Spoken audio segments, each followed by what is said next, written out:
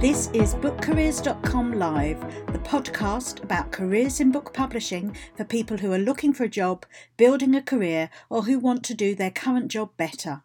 I'm your host, Suzanne Collier, the founder of BookCareers.com, and it's my job to solve career problems relating to the book world. If you're looking for a job in book publishing, do check out the BookCareers.com website for all our services. There is bound to be something to help you through your current situation.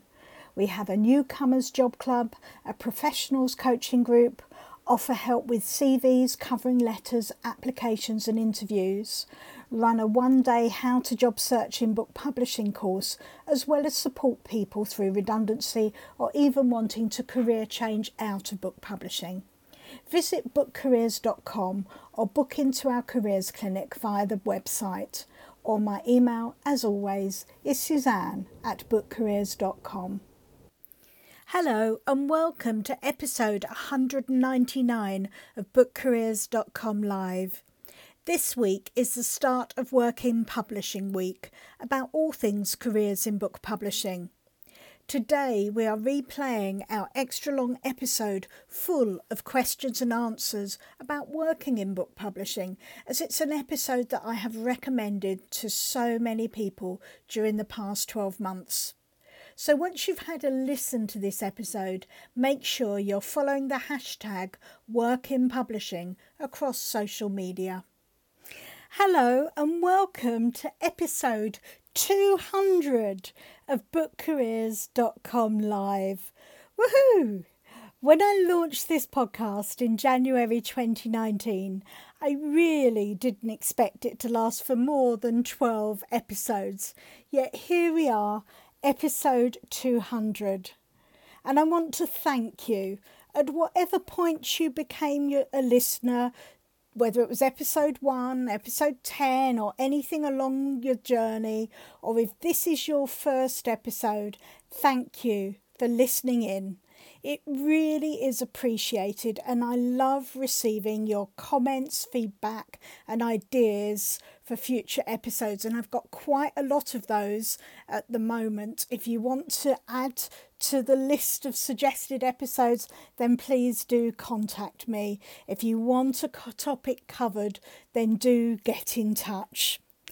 What better way to celebrate our 200th episode than by giving you the best of the best of career development and 5 tips which might not seem much but will make the greatest difference to your applications and your career. Let's start at the beginning. The one piece of advice I give to everyone, and something I mention in almost every talk I give, will sound really simple, but it's critical to success. Number 1, learn how to read and understand instructions. We live in a world where everyone skim reads. We all have short attention spans, and so many people fail to read an instruction, an email, or a job advertisement in detail. But if you can train yourself to read everything in full and understand the meaning of instruction, then you will be like a genius compared to others, especially when job searching. Take time to read the job advertisement in detail and understand every line and phrase before crafting your application and tailoring it to the role.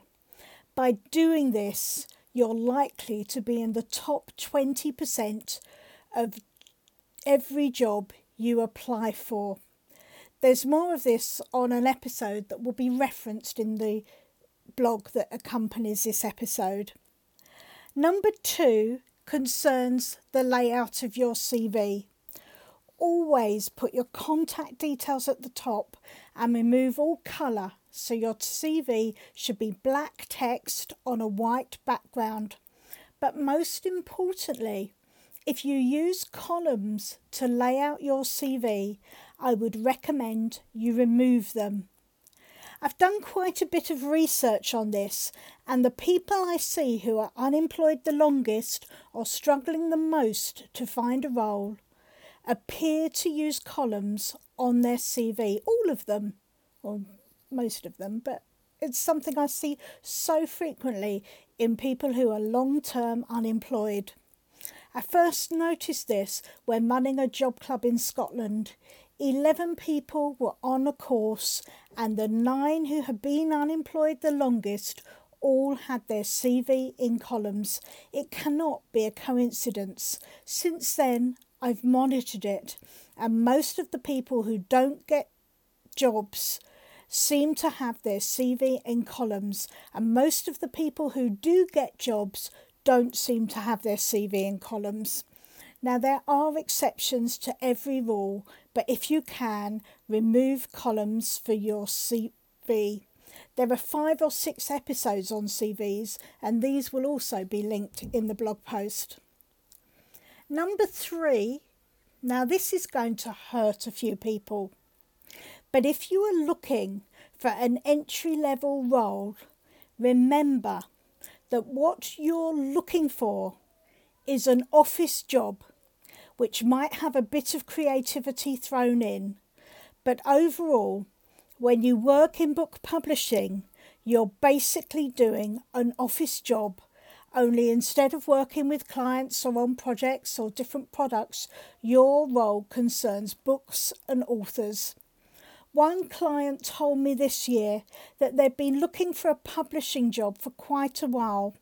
Yet when they heard me describe entry-level roles as an office job with a bit of creativity, they had a light bulb moment and started to reframe their applications because they had bags of office experience which they hadn't realised had value.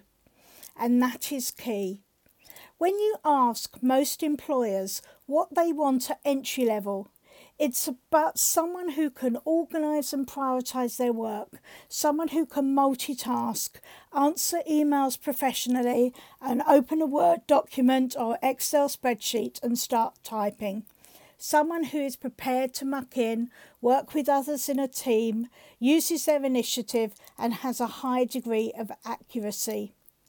None of that is exclusive to working in book publishing.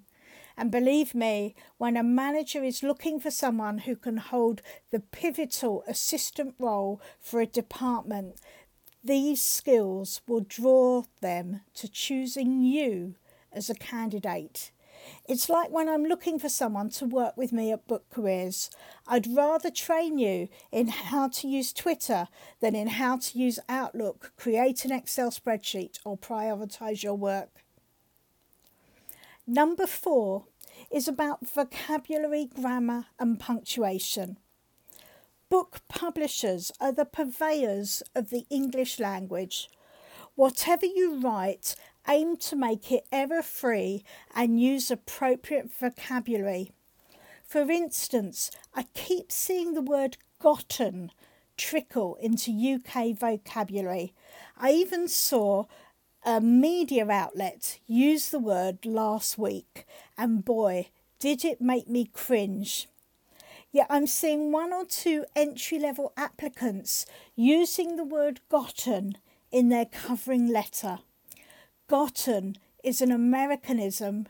Currently, and thankfully, it is not part of mainstream UK English, so refrain from using such words.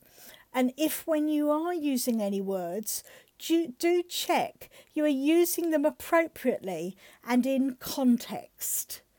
I see words such as wandering with an A appearing rather than wondering with an O. Yes, we can blame autocorrect, but this was before autocorrect took over. And when I questioned the person, they hadn't realised the difference between the words wandering and wondering. So do check and double check every word, whether it's an email or an application or a marketing document or a book or on social media. Number 5 is upskill constantly. Train, train, train, and don't wait for others to initiate your training or upskilling. It will help your skills portfolio expand and keep you employable regardless of your age. For example, to keep my RCDP status, I have to undertake a minimum of 25 hours CPD, that is continuous professional development, a year, every single year. It's the same as when I was an aerobics teacher. I had to undertake 25 hours of CPD a year to keep my insurance certificate valid. It taught me from a very early age that training and upskilling is something you need to do all the time. Whether it's a formal training course from the Publishing Training Centre or the CIEP, or using the IPG Skills Hub or something from Book Machine Campus, or whether it's participating in a webinar, a discussion, or watching a 10-minute video about how to use TikTok, all of this is upskilling. I have it scheduled in my diary that I aim to do 1 hour of upskilling a week.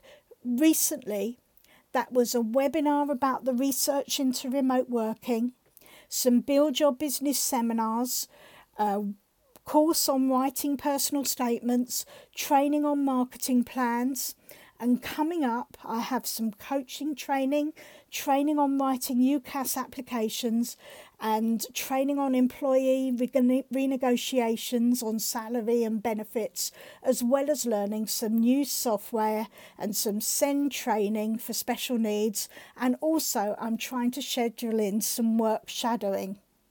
There's an awful lot in there. So the best thing you can do for your career is to ensure you train yourself for at least 25 hours a year every year. And that's non-negotiable. No training experience is ever lost. Even if all you learn is how not to run a training course, you're learning something. And the day you stop learning is the day you die. If you want the best in career development, or you wish you had a career to develop, then my email, as always, is suzanne@bookcareers.com. You can also book into the Careers Clinic. There are limited appointments available at present, and I'm releasing appointments on a weekly basis for the time being, but this will switch back to normal just as soon as I've moved home. And I am moving home. Thank you. Now it is your opportunity to join in the live discussion. You can find us across social media using the hashtag BookCareers, or on Twitter @BookCareers, or me personally, Suzanne Collier.